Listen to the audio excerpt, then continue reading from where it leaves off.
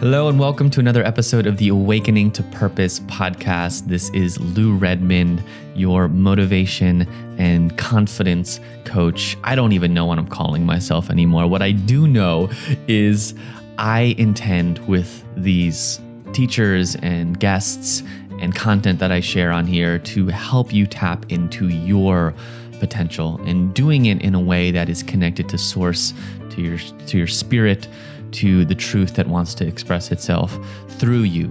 And today's episode is, I think, will help you explore some different opportunities where you can do that. So I have Hilary Jackendoff on this episode, and we talk about human design. This has been something that I've been fascinated by in the past couple of weeks after doing a reading with Hilary, and have really, I'm sure I'll talk more about it on the podcast, but have really tried to implement some of its learnings into my life, and it's been really, really powerful. So I look forward to sharing that with you and have Hilary share that with you today, as I think it will help you in your understanding of your own energy and how to navigate your energy. And we talk about energy in this podcast as well. We talk about sleep, we talk about yoga nidra, which Hilary is an expert at, and we talk about ethics. So if you are in the world of bringing spirituality into business, we ask some tough conversations that I've been asking myself continually.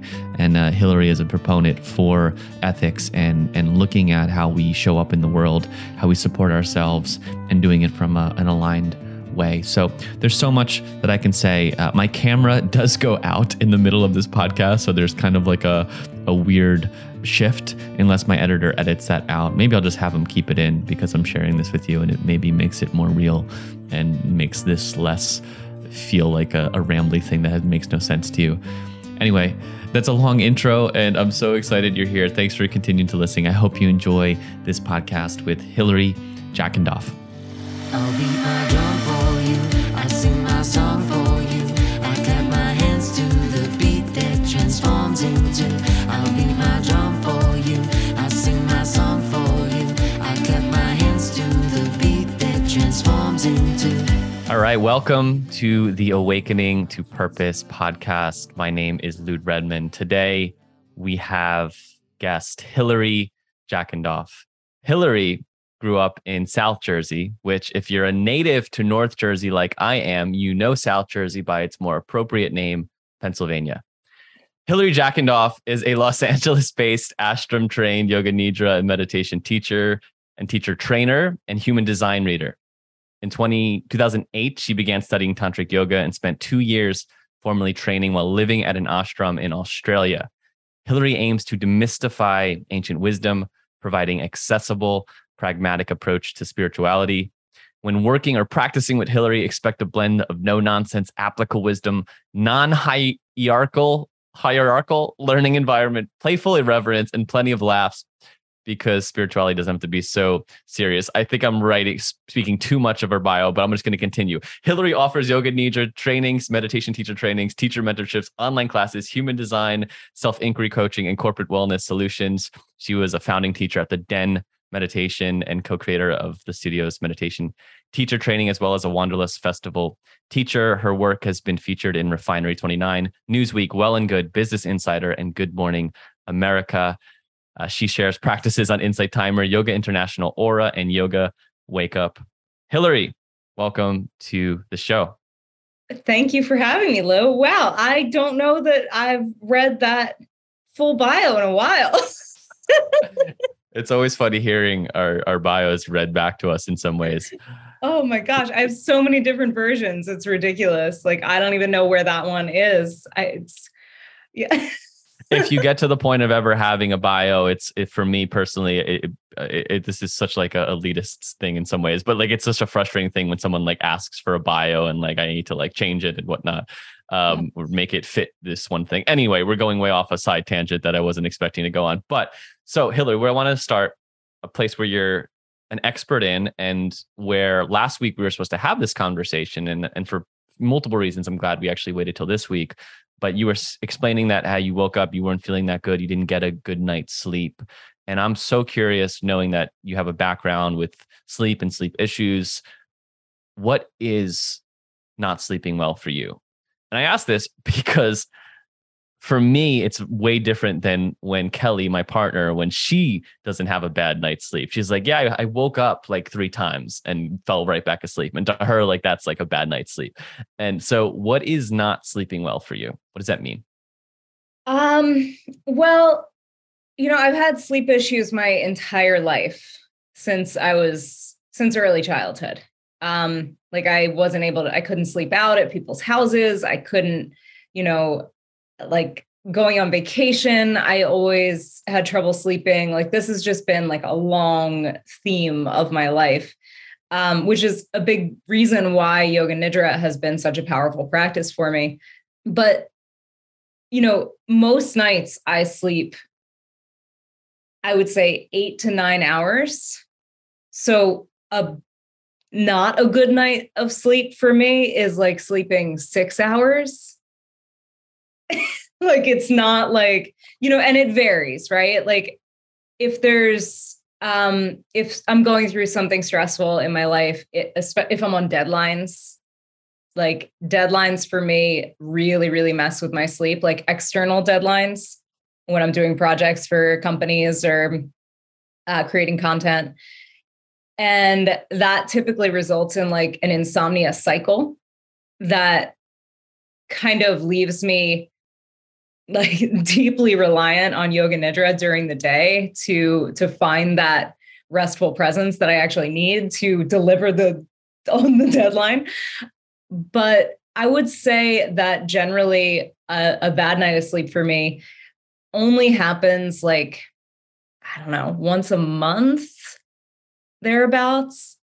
And sometimes it's around the full moon. Sometimes it's, with my lady cycles.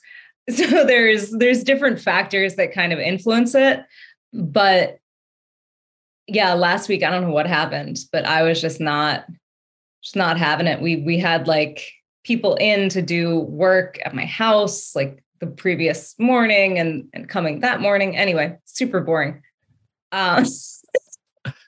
Well, I know it's sleep is, I didn't realize how big of an issue it is until having my own bout of insomnia starting December of 2020. And it's really interesting because it was actually after I had one of the most healing sessions I've ever had with a coach. That night, I didn't sleep a wink. Like there was so much energy moving. And for whatever reason, I think that reorienting of energy for months, I had multiple sleepless nights and most of the time couldn't fall asleep till 4 or 5 a.m. Maybe I got 2 hours of sleep. It was miserable. I mean, I was still able to function and it was still a really fun time in my life, but I just have grown a deep appreciation for the ability to fall asleep and for how much I was taking for granted that cycle and that routine. Yeah. And so it sounds like for you, has it been insomnia? Like how has insomnia impacted it? Or is it more on like, I guess tell me more about that. Well, I mean, like I said, like insomnia for me kind of comes in cycles. So like usually I'll have like a few big insomnia cycles a year, and they're often correlated to external pressure, which human design, we'll talk about that, I'm sure, very much an undefined root situation for me. And so there's that aspect of it. It's also if I've experienced like it's like 3-4 months, a bout of insomnia after a trauma, which was really, really, really just brutal. And again, Yoga Nidra was the only thing that gave me any respite from that pain. And yeah, I do not take for granted sleep at all. It is. And also after socializing, like you were saying, like that energy running through your system, after I'm in large social gatherings, if I went to a comedy show the other night, if I go to a concert, if I go to a big party, this is again, human design based. Like I understood this after I started learning about my chart because it never made any sense to me. My whole body buzzes with other people's energy. And it takes me hours and hours and hours to fall asleep. Whereas usually when I'm in sort of my normal cycle, I'm asleep. I play Wordle at night. I read maybe 2 pages and then I'm out. But if I've been around a lot of people or if there's external pressure, they both trigger major insomnia. It's funny nowadays, if I'm out past 10 with a group of people, the next morning I feel like I'm hungover. Mhm. Like it's Yeah. a wild experience. The whole day is shot and I don't even drink alcohol anymore. Yeah. Yeah, no, I don't drink either. And it's like this feeling of an energy hangover. And it's so hard to explain to people. So Like interesting. if I stay at the party, like I have this facial expression that my husband Josh can read. And he says that I turn and like something changes in my face, like my eyes glaze over, I get starey, I look like shut down, like a robot that like lost power. And he's like, "Oh, you turned. Okay, we'll get ready to go." But I actually need to leave before I turn. And that's really, really hard to find that point of that threshold, that line, and not cross it and leave before it becomes energetically essential. So I'm working on that actually. So I feel so similar to that, but I don't want to ask you about if that's related to us, but we'll talk about human design more in a second. But you mentioned yoga nidra. Maybe you can tell the proper way to say it. But Yeah. from what I understand, I think the question that I was going to ask you that I'll ask you here is, when I've done yoga nidra, from what I understand, you're connecting to like a restorative, not necessarily sleeping, but it's giving you the effects potentially of sleep. Let's say if you're doing it during the day. Tell more about that. And how is it different than a body scan? These are good questions. Okay, so I always try to couch it a little bit because the benefits of yoga nidra in terms of rest and restoration are really dependent on your nervous system's ability to feel safe enough to let go and downregulate. So if you are in a serious state of anxiety, if you are not feeling safe in your environment, if you are not feeling safe in your body, you're not going to go very deep in practice. So it's always worth taking time to kind of set yourself up for success, so to speak. With meditation practices, we don't really set ourselves up for success, right? At least in the yogic tradition, you meditated after you had worked through tension and energetic blockages in the physical body through asana, yoga, postural yoga, pranayama, breath work, different energetic locks in the body to sort of move things around. And then you would meditate. And now we kind of just like plop ourselves down on the cushion, or as in the case of yoga nidra, lay ourselves down on the floor and expect that we will be able to drop into a deep state of meditation. And fact of the matter is, that's not really how it works, right? So I do recommend for folks, if you really are seeking restorative benefits through yoga nidra, to take time to prepare, right? To do a little bit of stretching, maybe light a candle, like play your singing bowl or what have you, like do things to actually calm yourself down, like hands on the heart, get some oxytocin flowing, ground yourself in your body, and then start. And then once you move into your practice, if your nervous system feels safe to let go, if it doesn't, typically what's going to happen is you're going to spend most of the practice in alpha brainwaves. So you're still going to have a nice relaxing time, or alpha brainwave predominance, I should say, because the brainwaves are always fluctuating and there's like all of them all the time.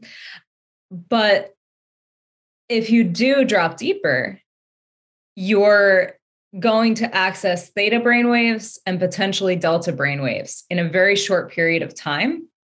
So in, say, a 20 to 40 minute yoga nidra practice, you might access theta brainwaves and delta brainwaves even multiple times. And in a sleep cycle, it's about an hour and a half. And you're in a sleep cycle, you're going to access theta and delta brainwaves. You're going to access alpha brainwaves, of course, but in a much longer period of time. So in a yoga nidra, it can feel as though you slept for 2 to 3 hours, that hour and a half sleep cycle kind of being a minimum, if that makes sense. So it all depends on our body's ability to actually like surrender into that in order to receive like the most benefits. Yeah. And just a heads up, your screen is multicolored and your face is not there. Thank you for telling me. I had a client who this happened to, and she didn't tell me. Let me see if I can. I mean, it's very pretty. Is it back now? Let's see. No. All right, we're gonna go old school then. There we go. There you are. Thanks for letting me know. No problem. My camera just goes, my special camera just goes off, and for whatever reason, I don't know. I do not have a special camera, and sometimes I'm like, I should really get a special camera. So yeah, basically, it does depend on your body's ability to drop into a relaxed state, right? So, but over time, your body learns to access the parasympathetic nervous system more and more quickly. So your nervous system gets more and more familiar with this state of rest, this state of relaxation, and can downregulate into that parasympathetic more and more quickly. And you begin to feel safer and safer letting go. And then additionally, the practice, like we can't escape the stress of daily life. It's just not like, I cannot stand the narrative in like the wellness community of like, and it's getting less prevalent, but just this illusion that all these practices make us somehow immune to stress rather than give us the tools to re-regulate when we are experiencing the inevitable stresses of life. So yoga nidra very much does that as well. So like as sort of a daily well-being practice for your nervous system and for every aspect of your being, it's going to release tension from your body, which is going to make more energy available to you, because when we're holding tension in our muscles, we have less cognitive capacity available to us. So we're literally using our energy, our physical and mental energy, to keep our bodies tense in a state of, anxiety. And it also clears stress hormones from your bloodstream, and it releases dopamine, significant dopamine release tool with yoga nidra, as well as oxytocin, serotonin. Like you're getting all of the good hormones through your practice. Yeah. Beautiful. And I've done yoga nidra with Hilary. And so she has a lot of free practices that you can find on Insight Timer online. So definitely check that out if you're interested or need some support in sleeping. I know something that I don't often do, but I quote unquote should do when I'm having a tough time to sleep is listen to something to help me put me to sleep. Yeah. Yeah. Hilary, it can be used as a sleep aid if you're not sleeping. And either it will put you to sleep or it will help you access rest so that when you wake up in the morning, you're not in this like completely frazzled state of just like being in your head, like with a tense body all night. You actually feel refreshed. Yeah. It's traditionally not used as a sleep practice. Like it's a whole thing in the yoga nidra community. It's very divisive to use it for sleep, but sleep is foundational. You're a renegade. I'm a renegade. Yeah. But sleep is foundational to health. And I've struggled with it my whole life. So like, what kind of a person would I be if I didn't share the tool that, has been so beneficial because of traditional narratives? But you asked what is different about it from a body scan. And I just wanted to quickly address that. So a body scan, typically like a mindfulness-based body scan, typically goes pretty slowly. And there's sort of this like prolonged focus on each area of the body, which is really beautiful. And you can gain, a new level of awareness of your body through a body scan. And you also can, of course, access more relaxation in your muscles. But Yoga Nidra employs something akin to a body scan called a rotation of consciousness, but it's much quicker. And the speed of it is meant to move you out of the thinking mind. So whereas with like a body scan where you're sort of holding attention on the lower left arm for some time, unless you're quite an advanced meditator, you're not holding attention on the lower left arm for very long.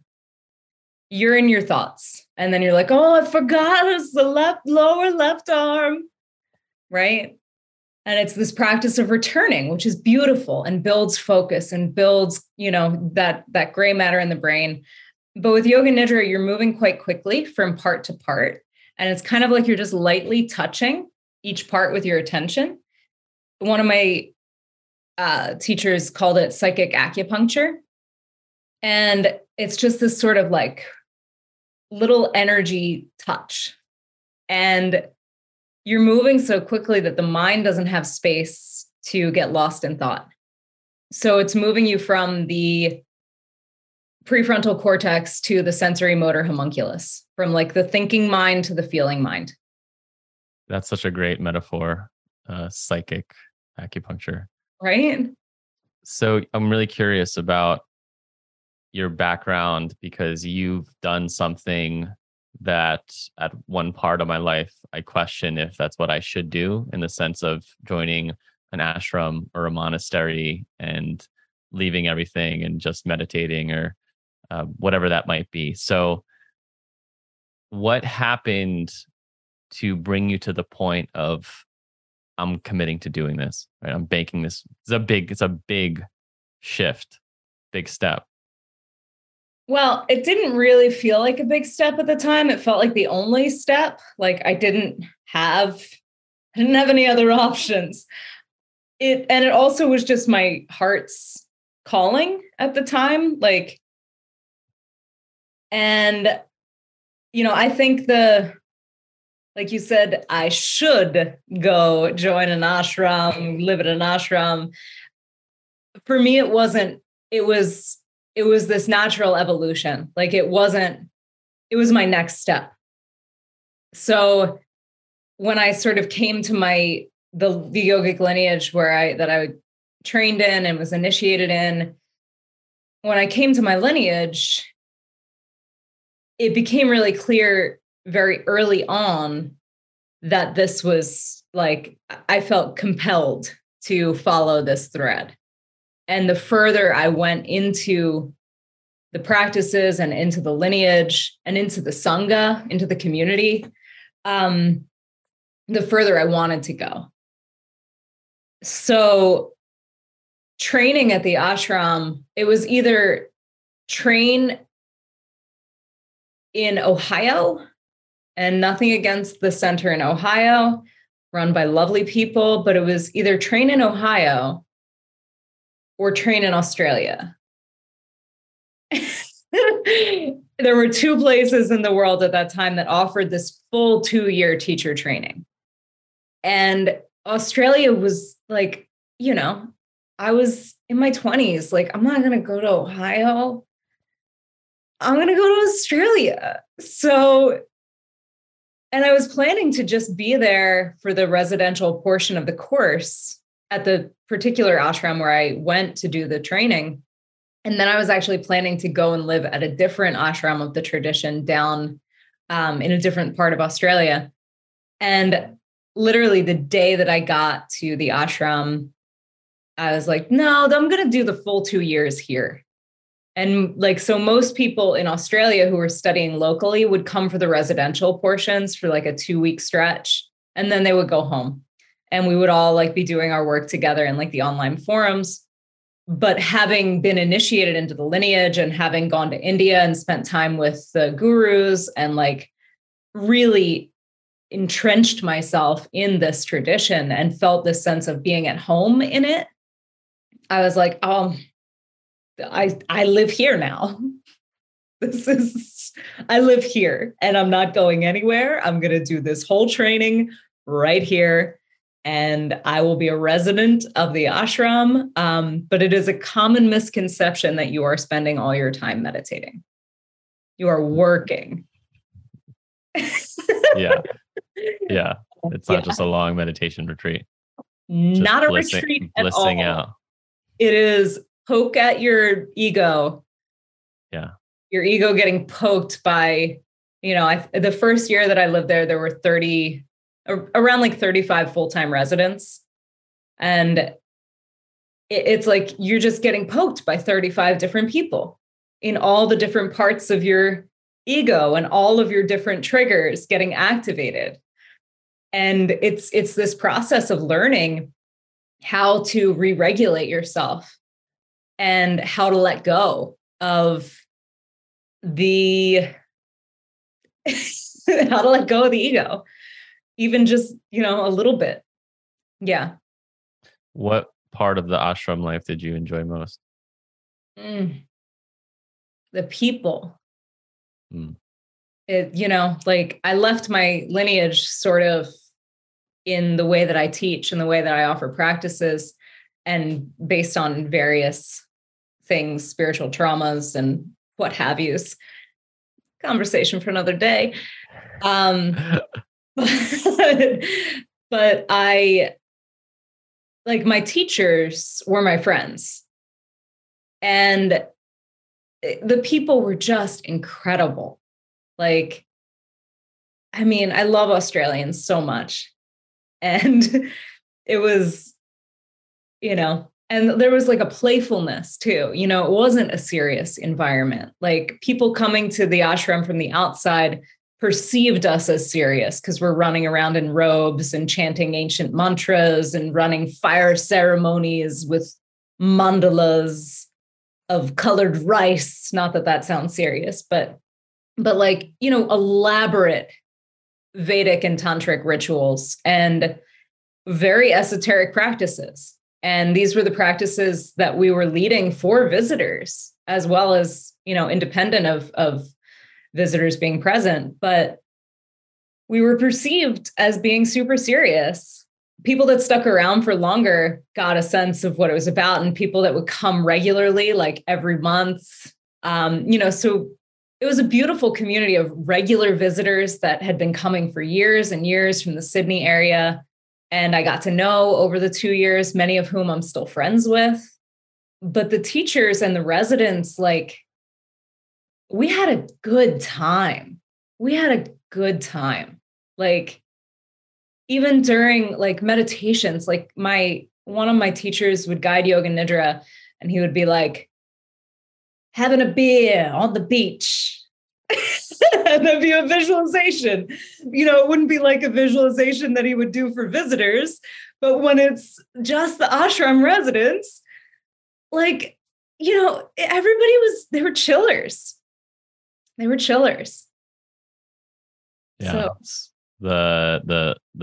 I went to two 2-week-long meditation retreats, and although you're not talking to each other, that being in community, there's such a peace I found to it that I have not really experienced elsewhere. I think I'm a very rogue, independent person that I'm imagining. I mean, it's a whole different experience living with someone, or living in a group for 2 years.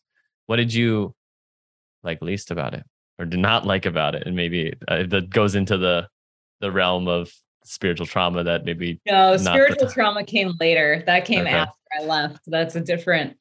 Well, I also want to say what I really loved about it too, like besides the people, and the people were, created this, but it was chanting. We would sing kirtan and chant mantras. We would sing kirtan 3 times a week and chant mantras every single morning. And I have chanted with, the world's most renowned kirtanists, and they're great. like Grammy Award winning Kirtanists, Grammy nominated Kirtanists. Like they're amazing. They're amazing, beautiful, heart-centered bhakti yogis.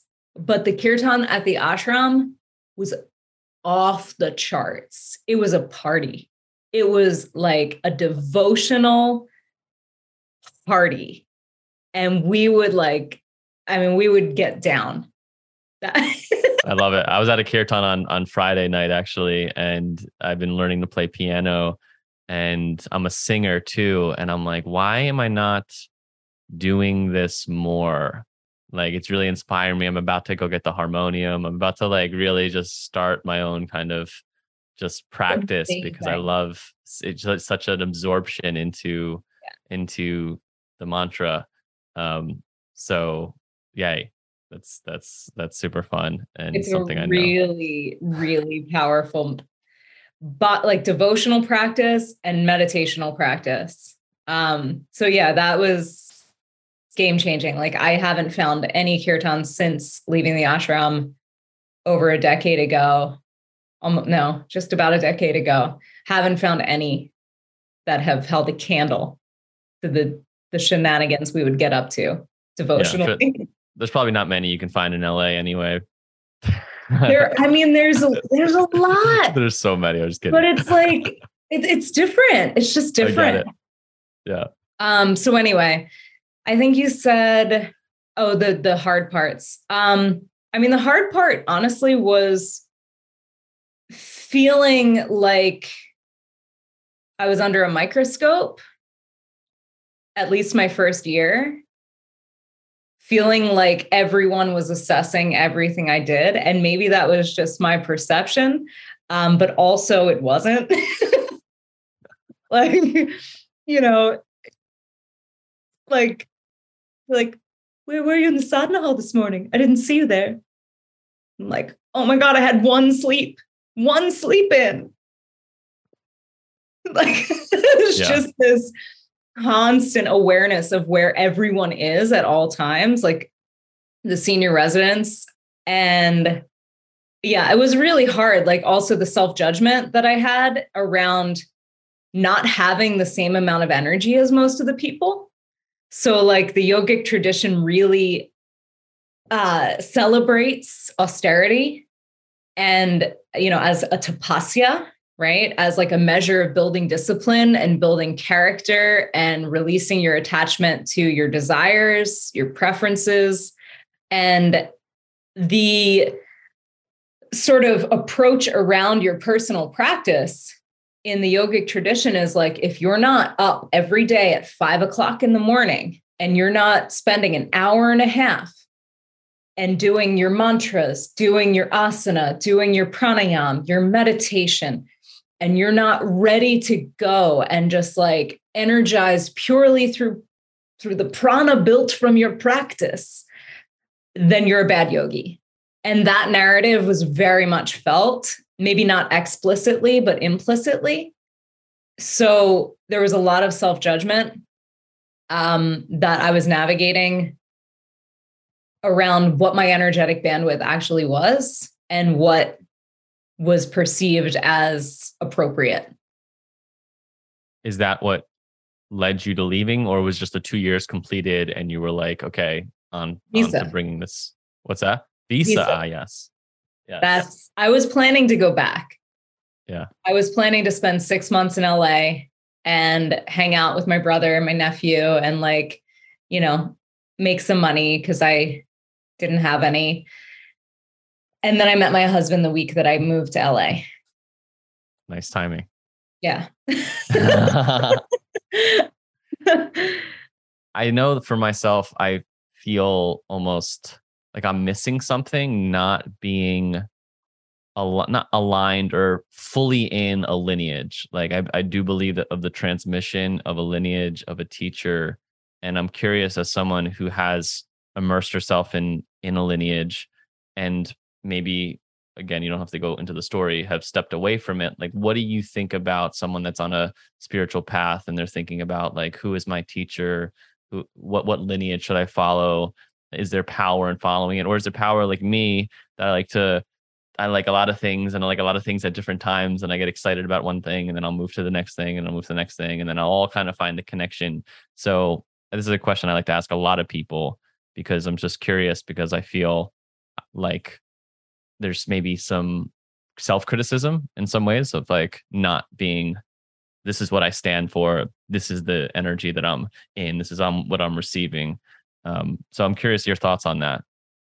Oh, yeah. So, okay. So first of all, I definitely feel like I received a lot from my lineage in terms of teachings, in terms of teachers, and in terms of the actual energetic transmission of the initiations that I took from two different initiating gurus in the lineage.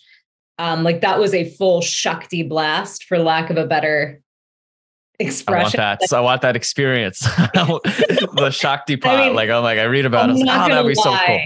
I'm not gonna lie. Like it did feel like there was real transmission, especially with my second initiation, when I got my spiritual name. And it felt like it gave me direction. It felt like it gave me purpose. But at the same time, my path for the last 10 years has been about learning how to trust myself, learning how to trust my own intuition, learning how to be without a teacher. So I've done both.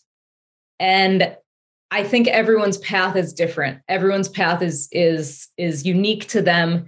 And I think the ultimate lesson that we all need to the ultimate lesson that we all need to learn on the spiritual path is that lesson of trusting ourselves and, not blindly taking the word of a teacher or a teaching or a lineage and outsourcing our authority.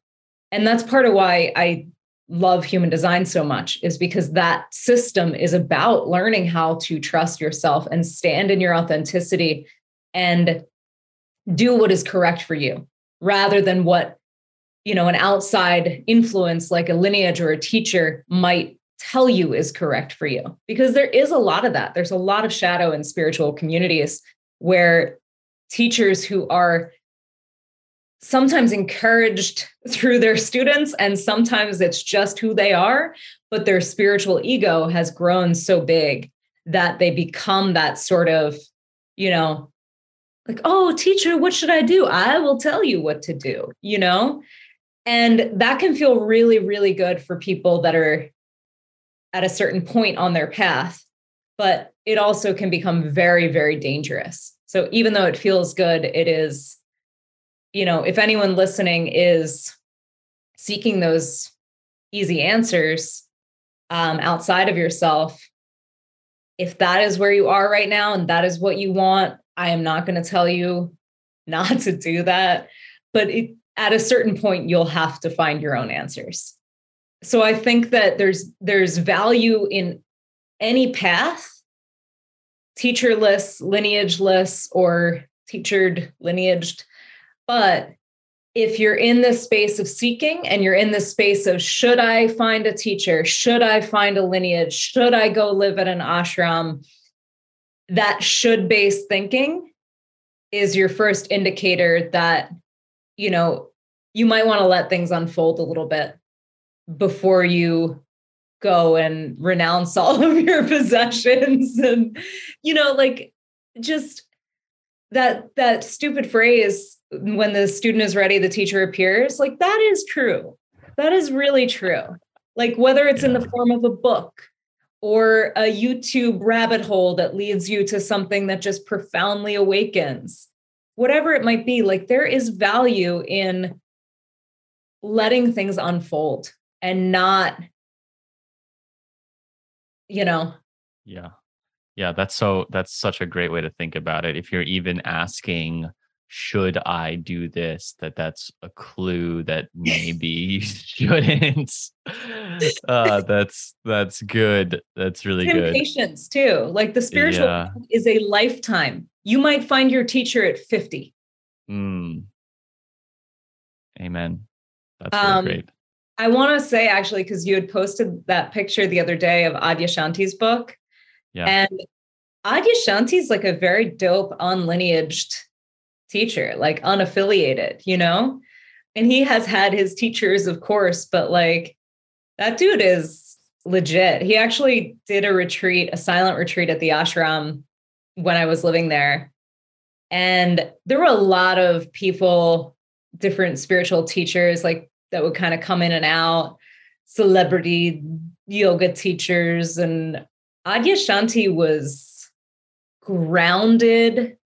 He was such an easy person to support, like from the back end, like the hospitality side, like as the retreat center administrator. Like it was actually me at that point. Like it was like me and one other person that was like holding down the fort during his retreat, like a 10-day silent retreat with like 200 people. And he was amazing. Like there was no diva-ness. I won't name names, but you would know who this teacher is. But I went to like a weekend retreat that he was giving, and it was actually an invite by the yoga studio's owner for me to come. And I kind of got a little backdoor invitation in a way where I got to hear about like the people that were helping host it. And they were telling me like this guy, I had so much judgment. I still have judgment towards him in different ways. I don't even know why I went, but where he's like, he needed to have his like chocolate croissant just right in the morning and like his coffee in this way, and like was upset about this thing. I was like, how is this person like it doesn't make sense. And so maybe I'm judging. There's a lot of that. There's a lot of that. It's so interesting. I mean, I see it in LA too. Like but it really, really lifts the veil. And you're like, I don't need to learn from you. Right. Totally. Really. I was like, I went down there thinking, I was like, maybe there's something here. Like he's definitely has a brand and successful. And so maybe, and I even talked to him, and there was just nothing. Like it was such a repellent energy from both of us. It seemed like, where I was just like, get me out of here. Before we go into human design, you mentioned you have a spiritual name. I don't know if this is like a TM thing where you can't say your spiritual name, but I'm so curious of if you can share it, what it is. Yeah. So the sort of notion of a spiritual name is it's meant to, do you know about like what the reasoning is? No. I mean, okay. The way that I'm thinking of this is like your confirmation name, like if you're grown up Catholic, and which is mine is Francis, and I feel very connected to Saint Francis. So like it mine felt is like Bridget. my best friend at the time and I took each other's names for confirmation. So a spiritual name is meant to serve as a mantra to remind you of your highest potential. And so like at the ashram, everybody goes by their spiritual name. And I have many, many friends who go by their spiritual names outside of the ashram as well. I actually, I gave that human design workshop last weekend, and a woman came up to me and was like, "Oh, you're friends with my sister, Linda." And I was like, Linda. And she's like, "You're ashram friends." I was like, Malila. I had no idea what her name was. I had no idea. I thought Linda was going to be her spiritual name. And I was like, hey, that can't be right. I had no idea. So at the ashram, everybody goes by their spiritual name. And so that was no exception. So my second initiation, I took a spiritual name and sort of like a next level sannyasin initiation, like yogic renunciate, just committing to deeper study, deeper self-inquiry. And the name that I got, I'm really building the intrigue. The name that my name is Om. And I was initially really intimidated by that. Because Om is in the yogic tradition, it's called the pranava, or the primordial sound. It's the sound that the universe made when it was brought into creation. And it's the sound that underpins all of existence. So it's this very big very big thing. Like there's a whole Upanishad about the mantra Om, the Mandukya Upanishad. And it's actually, I learned later, I didn't get the full picture on Yoga Nidra while I was living at the ashram. The teachings that were delivered were kind of limited. And so after I left over the years, I really broadened my understanding. And I learned that Yoga Nidra is very closely linked to the mantra Om. It's about, the mantra Om represents all of the states of consciousness, the waking, the dreaming, the sleeping, and the state of consciousness that is Yoga Nidra, which is called Turiya. So the mantra Om, in its symbolism, like the actual symbol of the mantra, and in the different sounds of the mantra, there's said to be 4 sounds correlated to the 4 states of consciousness. So it's like very closely linked to Yoga Nidra. And at this point, when I received my name, I had no idea that I was going to, move to LA and make up a job for myself and end up basically specializing in Yoga Nidra. Wow. And so powerful. There it is. Yeah. Not to continue side questions, but this is fun. This is why I do this podcast. You're reawakening my yogic days, in the sense of like, I was a yoga teacher, so I was more yogic philosophy. I tend to jump from different traditions and things and whatnot. And I know, what's the proper way, or what's your way of Om? Because some people will say OM, some people will say AUM. It's that. It's AUM. So Yeah. like Aum. So it's hard to chant it like a cappella by yourself. But it's meant to have 3 different sounds that correlate to the 3 different states of consciousness. So it's that waking state is represented by the A, the dreaming state is represented by the U, and the deep sleep state is represented by the M. And then the silence that follows is representative of Turiya, which is the state of consciousness that is Yoga Nidra, awareness in deep sleep. Beautiful. Yeah. I love that. So shifting into a topic that is new-ish to you in the scheme of things, I believe, and that is human design. Yeah, and about 2 years. 2 years now? 3. 3. Okay. So I love all these different tools, personality typing, and my personality is I can receive a lot of different things, and I love that, and I love learning in different ways. And the one that I never really got great readings on, or I never felt super connected to, was astrology. Like I believe it, like it would be interesting. Like I'm so open to it. And so when human design was connected to astrology, I had my doubts and some skepticism. And I wouldn't say I was skeptical about it, but I was just like, oh yeah, I'll check it out. But I did a reading with Hilary, and I am completely blown away how much it's not like astrology in the sense that I understand it, and how much it affirmed my own personality. And it's something that I'm continuing to dig a little deeper in, and it's really been a fun exploration and understanding. So I think just starting with that, for anyone that's listening that hears it connected to astrology and is like, well, astrology is not for me, it's never worked for me, like to give it a chance. And even though it's based in astrological terms, because it is on like a birth date and whatnot, I just want to say that right off the bat, and give you, Hilary, a chance to, I guess, speak to maybe that difference in astrology and human design, and why you found it as a powerful tool for you. Yeah. So first of all, I really appreciate that little disclaimer, because there's a lot of folks in the spiritual wellness sort of space, personal development space, that are super open to this stuff. And there's a lot of people that aren't. And never trying to sort of force it on folks that aren't. But I will say, my husband was very much one of them, by the way. And I definitely forced it on him. But I mean, you have to. Yeah. Yeah. I was going all the way into a brand new system for over the pandemic. But he was super skeptical.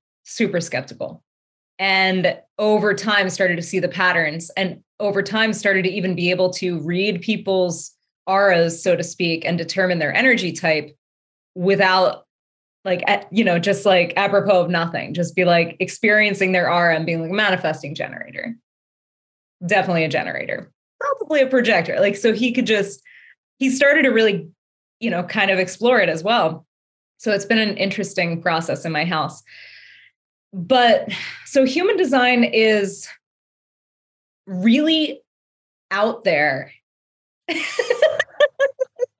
It's really out there. It's a synthesis of a number of different mystical systems. And it sort of creates this composite chart of information based on your birth time, your birth data, and then information based on about 3 months before you came into the world. So sort of this like when the soul entered the body kind of narrative. It's like an imprinting almost, which really my logical mind really struggles with a lot of this. But I've been testing it out, and I've been testing it out so hard for 3 years with everyone I know, and doing as many readings as I can, and paid and unpaid for 3 years. It's been, and the flashes of recognition when I share these, often highly specific details with people, and they just look so relieved. They feel so seen.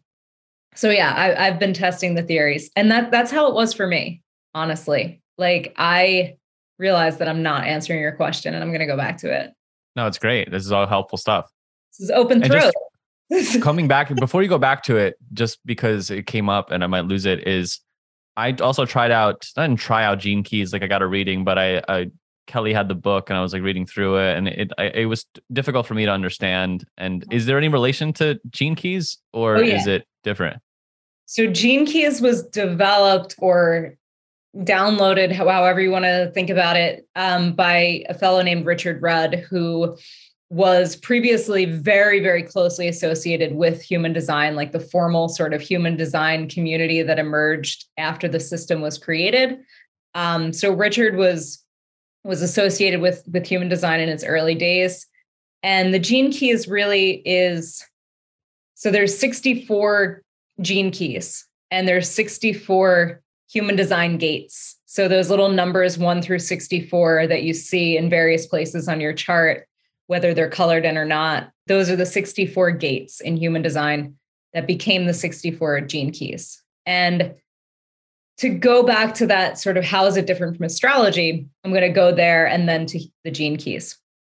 So astrology, I got into astrology when I was 12. Because my mom wouldn't let me get therapy. So I just started down the path of self-inquiry. I didn't have a TV. So I just went to the New Age section at at Borders at the time, and, went all in on my astrology. And I learned a lot about myself through astrology. I learned a lot about my personality. I learned a lot about my sort of characteristics, as my strengths as well as my shortcomings. It was really helpful sort of affirming information to help me understand who I was, to have a context to understand who I was, right? To make sense of things. But human design is a little different from what most people get out of astrology, because it is really actionable for daily life.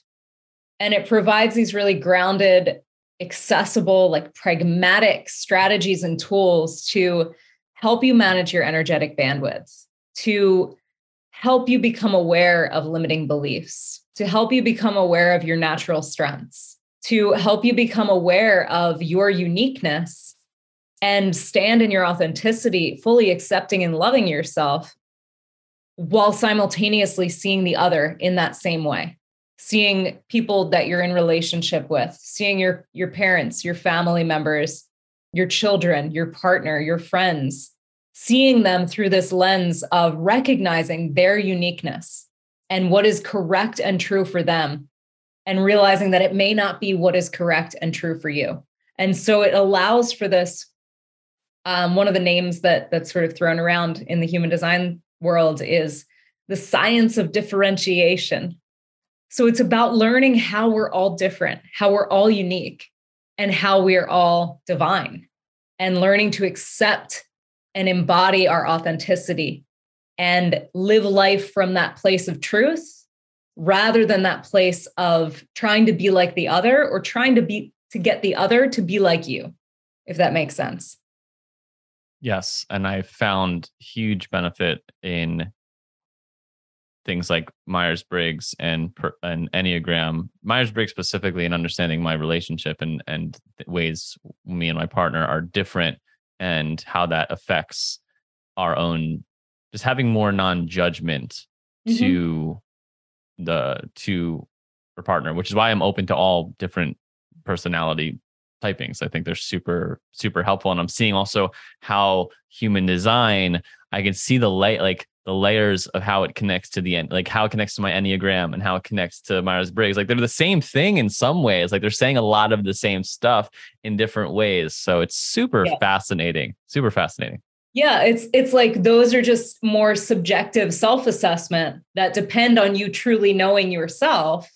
Whereas human design is showing you through this more objective lens of like, right, this is the map. This is your blueprint, so to speak. This is what you're working with.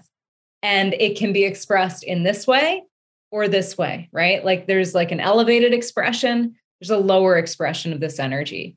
There's a should-based thinking, and there's a wisdom portal. Like it shows you sort of where you are in relation to what you naturally are working with. It's a useful, unique lens. That's a great distinction, because you're right. Because the other types, you have to have a level of self-awareness to, one, if you're taking a test, answer the questions correctly, because you might answer questions based on how you think you want to be.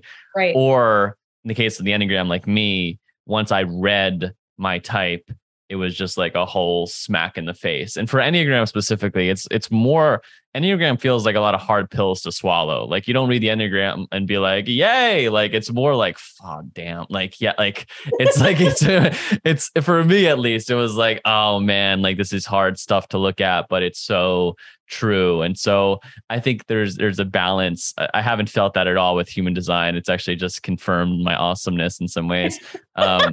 Confirm like also how I tend to skew my readings. So that's Hilary's readings. Maybe if you go to some other readings, they're going to tell you I actually do, like with more advanced readings, like when I work with people like a second time or a third time or something, like we do talk more about the shadow. Like when people are brand new to it, it's like, here are the basics. Here's your energy type. Here's how to work with that energy. Here's what your most challenging limiting beliefs likely are. And let's explore how to work with that energy. But it can get very shadow, but it's like, it's very fun to be in the shadow with something that gives you the, like, that's something that shows you where to go with it. Like I just did like a mini reading for someone that came to my workshop last week. And, you know, I took a look at her chart after the workshop, and it was a human design for self-love workshop. And we had already gone over like all of the basics. And then she like brought up her chart with a question. And I was like, that channel right there, that line right there. And I think you have it too, actually. The channel of judgment. And I'm like, that is a collective energy. You were meant to apply that judgment to, you know, that critical eye, that analytical eye. You're meant to apply that to things outside of yourself. You're meant to apply that to the broader world. It's not meant for you. And she's like, oh my God. I'm like, and it's not meant for anybody else either. Like, you know, because like you can just see it. Like, you know, that people are expressing the energy in certain collective or tribal channels in an individual way, and they're turning that energy in on themselves and, tearing themselves down with it or tearing others down with it. Like there's a channel of the struggle. There's an energy that makes you want to fight. And I've seen it for people showing up in their partnerships. And it's like, that is not for your partnership. That's to fight for other people. That's to fight for the little guy. Like you are meant to be advocating with that, not. That's an Enneagram 1 or an 8, what you're describing. Yeah. So it's all interrelated. Like it's just beautiful new ways to look at yourself. But that little tangent, I can't help it. With the gene keys, so astrology, human design sort of shows you these practical ways to apply, different information to your daily life and find that greater sense of self-love and self-acceptance, and staying true to yourself. And then the gene keys is a contemplative path. So the gene keys is like, it's pretty tough to find actionable ways to work with the gene keys, like off the bat when you first come to it. But the notion in the gene keys is like, you can go, if you have a prominent gene key in your chart and a key placement, the notion is you can go from the lowest expression of that energy to the highest in an instant. So it's this sort of fluid understanding of, in each moment, you have access to your shadow and you have access to your light. And that is the way it is. That is the way it always will be. You will always be dancing between the shadow and the light. And the awareness of when you're in shadow can be all that is necessary to bring you into your light. So there's this really beautiful, this beautiful spiritual practice in the gene keys that you don't really find in human design, at least not for a while. But the gene keys offers you like some really deep contemplations that, you can begin to really see the presence of the shadow. See, I am pretty into the shadow, expressing in so many different elements of your life. Like my main life lesson to learn is focused around conflict to peace. And there's so much there for me on so many different levels. Like I can see, the shadow expressions of trying to keep the peace. I can see the shadow expressions of trying to avoid the conflict, right? A fear of conflict, and learning how to have healthy conflicts that actually create peace rather than further conflict. Like, anyway, it's really cool. Really, really cool. What you're saying in the genes keys, as far as like, this was a question I was going to ask for human design, is with Enneagram, there is levels of integration. So you have like your number, either is it at like a healthy integration and performing at, they typically say there's like 9 levels of integration or disintegration, where from any level from like you're super healthy and you're embodying kind of the most beautiful parts of that type and it'll look a certain way. And then if you go down the levels of integration, you can see where more shadowy elements would come in, or this is how you might be manipulative, or super disintegration. Now we're getting into like sociopathic sort of things that could potentially be happening. When I'm hearing you, that potentially gene keys offers that in relation to the human design, but human design doesn't necessarily offer that on its own, or it does often some shadowy elements. It definitely offers a lot of shadow work opportunities. Like, but it's you have to sort of get the basics down.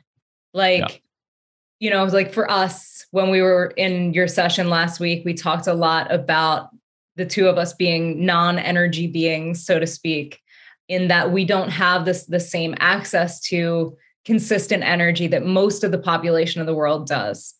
And, needing to prioritize our rest, right? Like needing to prioritize taking care of our body on an energetic level. And that is something that's very foundational, right? So like when you first come to human design, learning how to work with the bandwidth of your energy type, right? So for generators and manifesting generators, learning how to value your energy and not give it away just because you have it. Whereas for us, it's about learning how to be incredibly discerning because we don't have it, or we don't have a lot of it.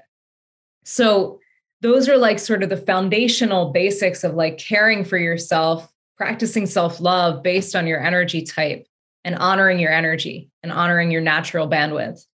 And then you move into understanding the strategy and the authority of your unique chart. And you learn to understand the limiting beliefs and the should-based thinking that are housed in your chart and how they show up, and gain that awareness in daily life. And then you sort of go deeper into things and you can sort of see like there's shadow in your gifts too. Like the limiting beliefs are shadows, right? That's a little shadow work. But there's also shadows in your gifts.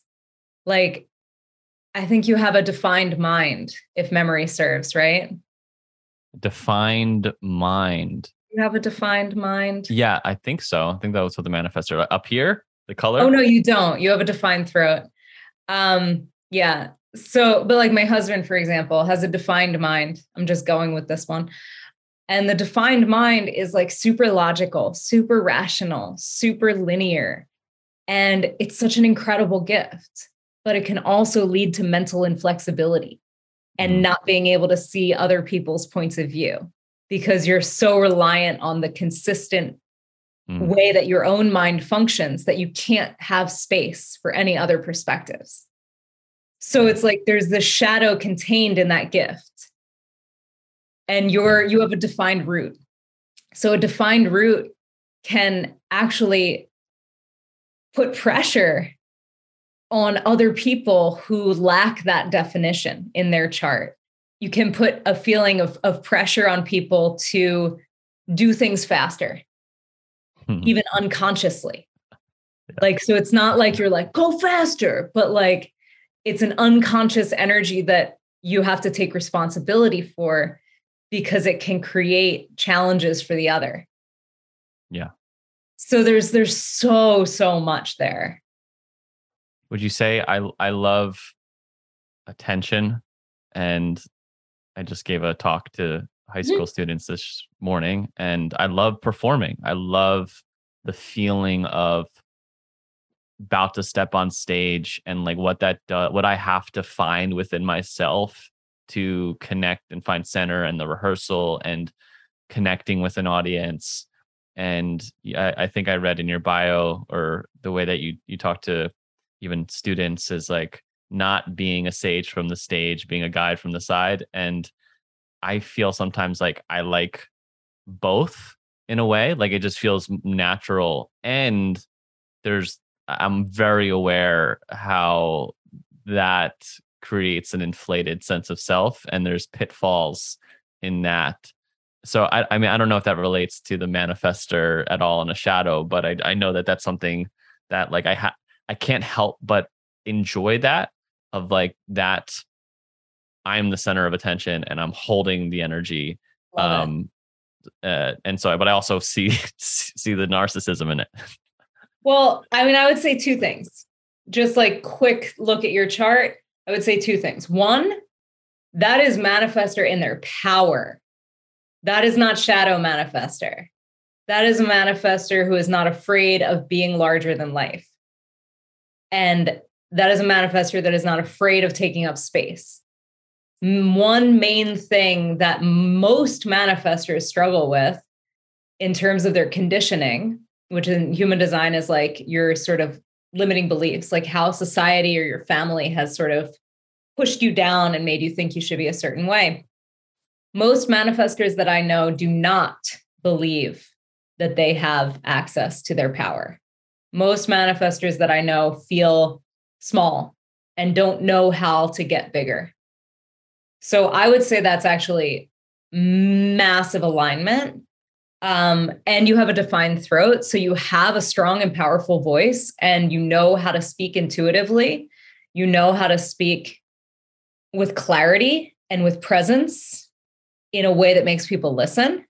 And that's an enormous gift to have as a speaker. I do not have that. I am rambly as fuck, and it is hard. As you've heard during this interview, like, I'm like, I'm sure if you prepare, like, thing is, this is an hour of scripted content. So if you had to like prepare, maybe, but I also understand you'd be surprised. You'd be surprised. I always riff and rant. I can't not. Yeah. But the other thing that I would say about your specific chart is that undefined heart will center, which 70% of people have, approximately, most people, is the general gist. So it leads to an inconsistent sense of understanding of your own worth and value. And in that inconsistent sense of worth and value, after experiences where you are taking up space and where you are the center of attention and where you are, receiving accolades, that validation, that external validation, that attention can create sort of a temporary hit of like that can keep you sort of going, right? But I wouldn't say that necessarily, like, because now that you have an understanding of what that energy is in the chart, you can hold it with a lighter touch, right? So you can sort of hold it and be like, oh, that's my undefined heart will center wanting to, receive that attention, that validation, because that really makes me feel expansive and energized and good. And when you can hold that and like realize what's happening energetically, rather than believe that you need to feel that all the time in order to have that sense of value, it takes the charge out. And you're just like, oh, I got such a great hit and that felt amazing. I'm not going to feel that maybe next week, and that's okay. And if you don't get the hit, I used to make a story of shame. They hate me. Oh my gosh. I used to teach yoga classes, and, after class, when no one would say, good class, I'd be like, oh my God, they hate me. It must have been a bad class. They'll never come back. Yes. Yeah. And when you don't get that validation, not attaching it to anything meaningful, being like, right. Oh, I didn't get the validation that time. Yeah. So not to make this into I'm going to be booking another session with Hilary, so we don't use our time here to work on my stuff. But I think you've spoken to it, but maybe just specifically speaking to it, how can human design help someone live their purpose or live with purpose in the way that they're trying to bring their gifts to life? How can human design help them? One, it can give them the freedom to realize those places in their energy body that where they're vulnerable, right? And they can sort of start to see those areas of should-based thinking, those areas of limiting beliefs, those areas where they feel less than, where they're comparing and despairing. And they can gain a greater acceptance of that as an energetic vulnerability rather than something that's intrinsically wrong with them. And that in of itself can give permission for them to step into their gifts, realizing that the energetic vulnerabilities that they feel are not indicative of anything that is wrong with them. And from that space of freedom, they can start to sort of release that negativity bias that they have towards themselves and gain a greater awareness of their strengths, gain a greater awareness of their uniqueness, gain a greater awareness of that secret sort of feeling inside that they've always had about what they're here to do. and give themselves permission to step into that. Like, this is what human design does, at least with appropriate levels of self-awareness, I would say. It gives you permission to be yourself if you've been making yourself small. You know, for projectors, like I'm a projector and so is my husband and a lot of my dear friends. Projectors are sort of meant to see things a little differently than people. But because our naturalness is seeing things differently, we never realize that seeing things differently is our superpower. And that people ask us for our perspective because they really want it and really need it. And withholding our perspective and withholding, you know, like, for example, on social media, I do this all the time. Like, I hold back saying the things that I'm thinking and saying all of the things that I've written down over the years. Because I'm like, everybody knows that already. Everybody knows that. Yeah, rest is not linked to your self-worth. Yeah, you should learn to trust yourself. Like, all of these like little things that I write about all the time, just in my notes app, like rambling. I'm like, I'm not going to share that. Like, that's you. People have said it before. They like, it's not important. They know it. And actually, like, no, I should, because the way that I will say it has the potential to be supportive and impactful. But I suffer from that, you know, resistance to stepping fully into that gift sometimes, like we all do, right? And then when I remind myself, I'm like, no, just post it. Just say the thing. Like, it's going to hit somebody. Yeah. So it's stuff like that. Like it gives you permission to recognize what you're really bringing to the table and why it matters. And that no one has ever incarnated as you before with the same energetic configuration, with the same sort of nurturing influences over the course of your life. No one has ever been you, and your gifts matter. Amen. That's a big part of why I think I want to do, or I'm doing this podcast, and a big thing in my own life and being a guide for is people's gifts.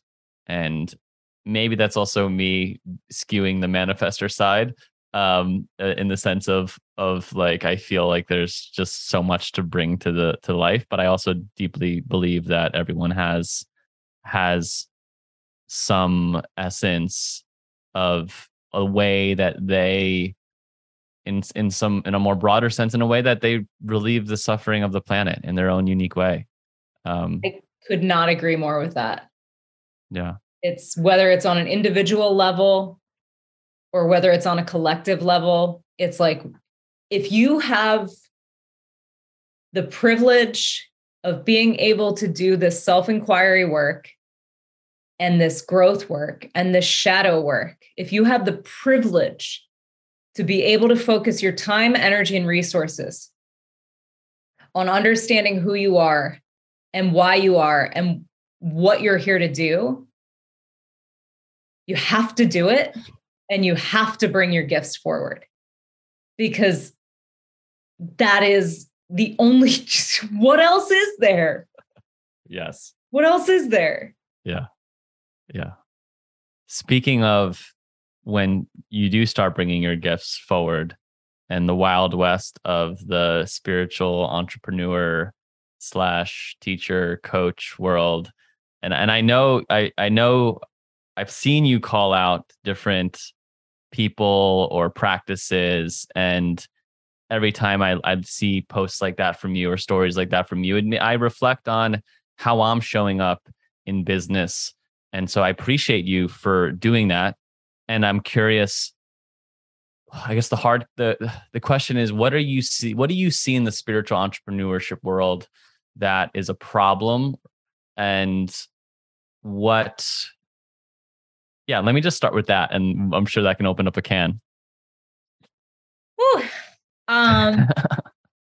What do I see in the spiritual entrepreneurship world that is a problem? I see a lot of people who are exploitative in terms of pressuring people using FOMO-based marketing techniques, pressuring people into committing to programs, committing to trainings instead of finding ways to make it accessible. Because anybody that's looking for support from spiritual entrepreneurs, it's such a shitty term.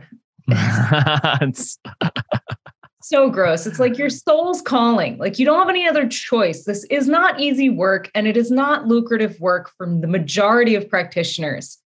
And yet there's all these people on the internet that are like, make six figures.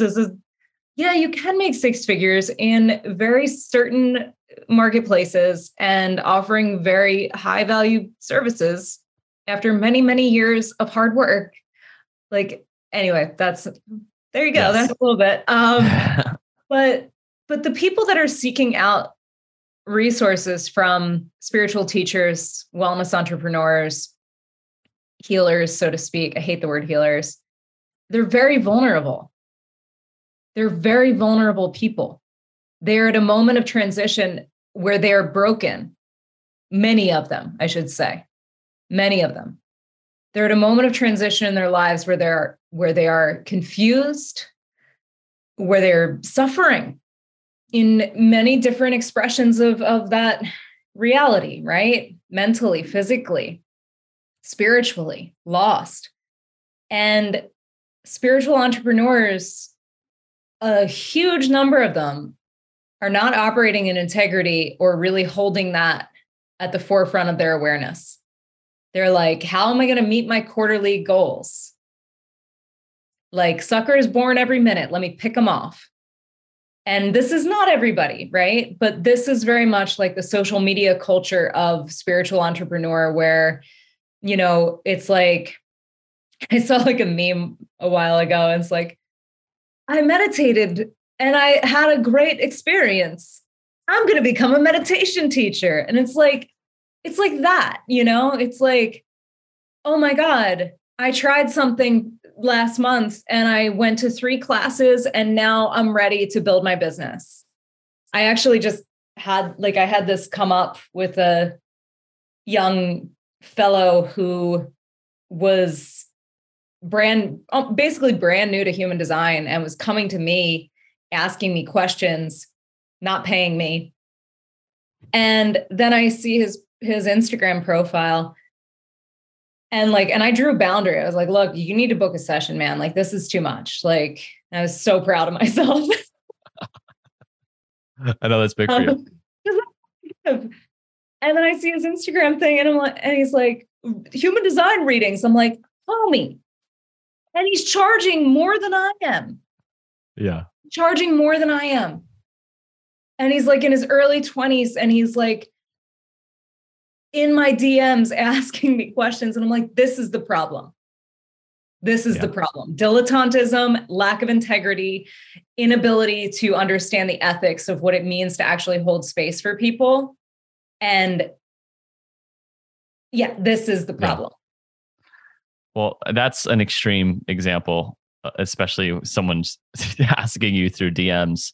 But it's this fine line that I've walked in my life, and I also promote in many ways of what's the line between giving yourself permission through experience to learn and feeling like you have to wait for someone to say, okay, magic wand, you've done a year of study, now you can go. And this is, I think, more understanding the manifestor. Like, I don't like rules. Like when people would say like, no, you can't start that now. I'm a big like jump and build your parachute on the way down. So, and me too, honestly, let's just do it with integrity and ethics. Yeah. And be honest about where you are in your path. So it could be like, hey, I just learned about human design. Best way to learn it is teach it. I'm teaching, just being very transparent about where you're at. Right. I would just DM this woman, Hilary. She gave me all the information and I want to give it to you for more money. Just being very clear about it. It's like, okay, I'll pay you.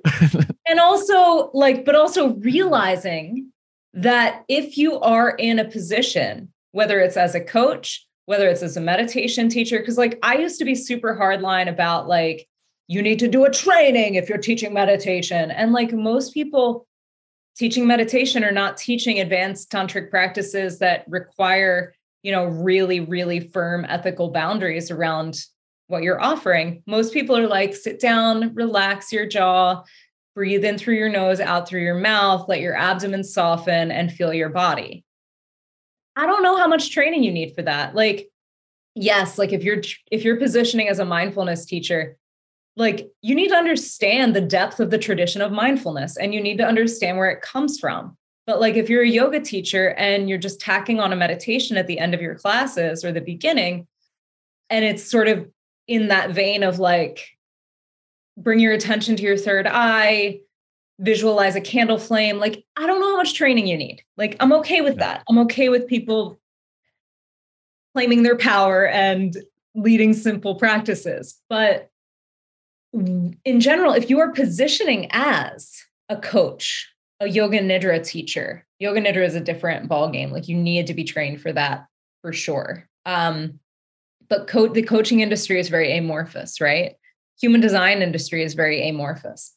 But you need to be aware that everything you say to people who are vulnerable holds a different weight. Because whether you see it or not in yourself, you are being perceived as the expert. Even if you're just 2 steps ahead, you are being seen as the expert.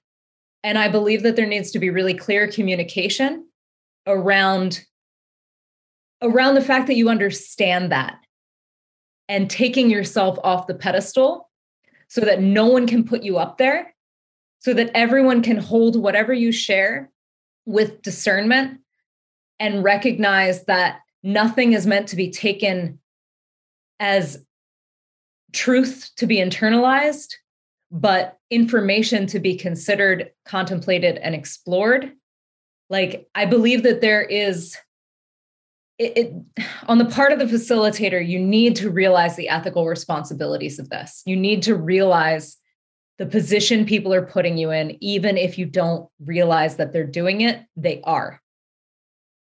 And teaching from that space, holding space from that space, bringing humility, not bringing any level of overconfidence, not bringing any level of definitive truth.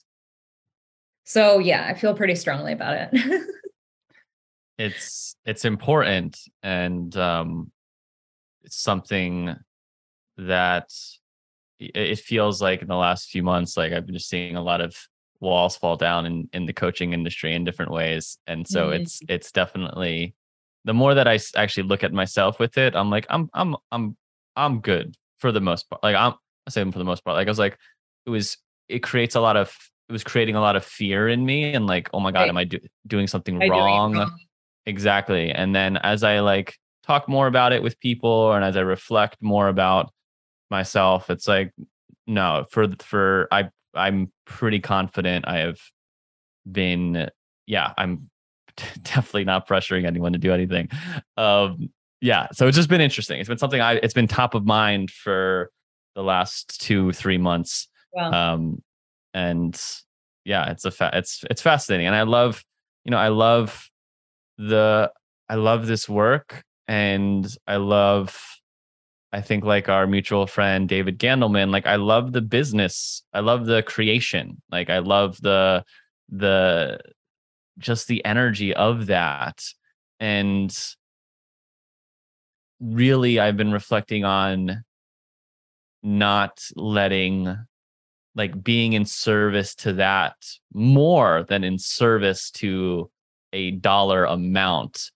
And I find that the dollars, they come when I can be in service to that and obviously pay awareness to that, to obviously the financial realm too. So it's a fascinating thing. And I appreciate you being someone calling out or calling forward or speaking to it, because it's something that I know for me, who doesn't like any conflict, and to not, not speak to it.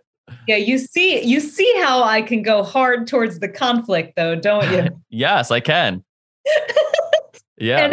But like, that's the process, is like, I know that I need to say these things in a way where they can be heard, and in a way that doesn't create further division, in a way that actually creates peace. And it's really hard. It's really, really hard. Like, there is a lot that I don't say because I don't know how to say it in a way that is at the level of skillfulness that I want to say it. Because it is the Wild West in this space. And there's a lot of harm being done. And, you know, teachers like you, coaches like you, and a lot of other people in my community are doing it really well, and are doing it from the heart, and are doing it having been actively immersed in their own growth work and understanding the process and the vulnerability that their clients are experiencing. Like, there are so many beautiful ways to do this work ethically and responsibly and powerfully. It's just, it's not at the forefront of what people are talking about. It's what tends to be at the forefront is turn your coaching evergreen course into a $3 million revenue like I did last week. Yeah. And it's like that. It just changes the frequency of what people are offering. And, you know, the notion that spiritual entrepreneurship is some get rich quick scheme, right, is laughable. If that's how you're doing it, it's not a long-term plan. The bottom's going to fall out. You're going to have people coming forward and sharing your. It's not. And I've seen people run that. You know, it took me 4 years before I even made like a livable wage. I think I made like $36,000 after like 4 years of working on figuring it out. But I've seen people start and they like, woo, they went high really quick and they're no longer around. It's really interesting. Like that. In some ways, the universe can handle that. And I think too, like the karmic effect of doing something out of integrity. You don't agree? A lot of people thriving. A lot of people thriving. I know a lot of, there's like some coaches that have been doing, LA is weird. I'll leave it at that. And I'm not going to name any names accidentally. But it's, anyone can be good at business.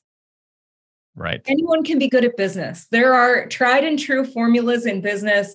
You know, you throw enough dollars at ad campaigns in the right, methodological. Oh my God. Like using the right methodology, and you have the right systems in place, and you have your copywriter, and you have your videographer, and you have the things in place, and you do business right. Anybody can make good money. Like, business is an industry in of itself. Business is a skill set. Yeah. But when you're overlaying those business skill sets on a discipline like coaching, or, in the spiritual space, and you don't have that ethical foundation, you're going to do real harm. Yes. It's not somebody buying a blanket off of Amazon or something, like, and you're making millions of dollars off of this snuggly blanket, like, because you're so good at business. Like, you see Shark Tank, like all these people on Shark Tank, like, last quarter I made $6 million. And it's like, with a product-based business, a service-based business is very different. A product-based business, people know what they're getting. You're not doing harm. They're paying the money, they're getting the thing, and they're moving on, and you're crushing it. Service-based business, you are either positively or negatively affecting their lives and their psyche. Yeah. It's a lot to hold. And I have been so grateful to be in this space, and want to encourage anyone listening to ask yourself.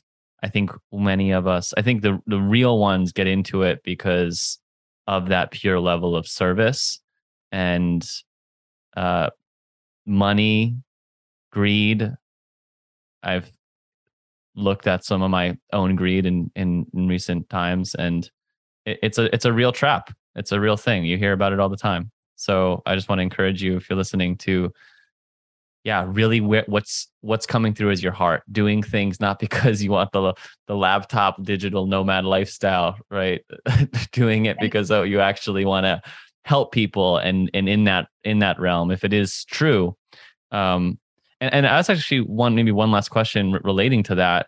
If people are trying to do that in their life, they're trying to build a business and it's just not working, would you equate that potentially to like they're misaligned in their human design? Like they're trying to be this when it's like, well, actually you're maybe that, or is it just staying in the game? I'm a big believer of like, just stay in the game. I mean, look, if you know what your gifts are, and like this work is hugely rewarding. I could not do anything else. I've been doing this for a long time now. And like you said, like it takes a while sometimes to make a livable wage. I would say don't quit your day job. Let your spiritual entrepreneurship business, whatever that iteration is, right? Let it build over time, and don't put pressure on it, and don't put pressure on yourself, because it's going to change the frequency of what you're offering. And it's going to make you show up in a way that isn't aligned with your authenticity and isn't aligned with your integrity. And that's not going to feel good. And it's not going to feel good for the people that you're trying to serve. And chances are you're not going to be able to find those people if you're coming from that frequency, or at least you're not going to be able to have a meaningful, long-standing relationship with them as clients or students, because it's just not going to be available. Like it's just not going to be there. Like they'll come, they'll try you out, maybe they'll pay you some money, and then they'll go. Whereas if you don't have that pressure on your business and on yourself, you'll be able to offer your services and your gifts from the heart, and people will feel it and they will stick around. And you will have a long-standing, sustainable career, not just a business. You will have a vocation. You will have a meaningful, purposeful existence that rewards you. And it will be beautiful. But I think that for a lot of people, when you're not getting the traction, that's when you start to fall out of integrity. I don't necessarily think it's a time to quit. I think it's a time to be patient. Yeah. Hilary, thank you so much for your wisdom and your time. Everyone, if you feel pulled towards human design, I highly recommend going and booking a session with Hilary. She gives a ton of value for her services. And so I definitely recommend her. Like I said, I think I'm going to be booking another one shortly. And Hilary, where else do you want to send people? What else do you want to talk about before we wrap up? So meditationchick.com is my website, because Jackendoff doesn't really roll off the tongue. So meditationchick.com is where you can find any upcoming events, any trainings, where you can book human design readings. And Meditation Chick is also my Instagram. I'm most active on Instagram these days, and it's a good way to connect. Like if you follow me there, please feel free to reach out in DMs and say what's up, because I actually really want to know my people. And feel free to email me if you have a question or something that is not answerable via those avenues. Awesome. Well, thank you so much, Hilary. You are the real deal. I'm happy and grateful to know you and be connected on this journey. So thanks so much for spending the time. Me too, Lou. This has been amazing. And I'm really excited to see how this podcast unfolds, because you are born for this, my friend. Thank you. All right, friends, we'll see you next time. Thank you so much for listening to this podcast. If you've gotten this far, it would mean the world if you take some time and leave a review. Let me know what you thought. Let me know how these episodes are landing for you. It helps others find it. And I love hearing from you. You're always welcome to shoot me an email or send me a message on Instagram and let me know what landed for you. And I look forward to connecting with you very soon. Lots of love. I'll beat my drum for you, I'll sing my song for you, I'll clap my hands to the beat that transforms into. I'll beat my drum for you, I'll sing my song for you, I'll clap my hands to the beat that transforms into.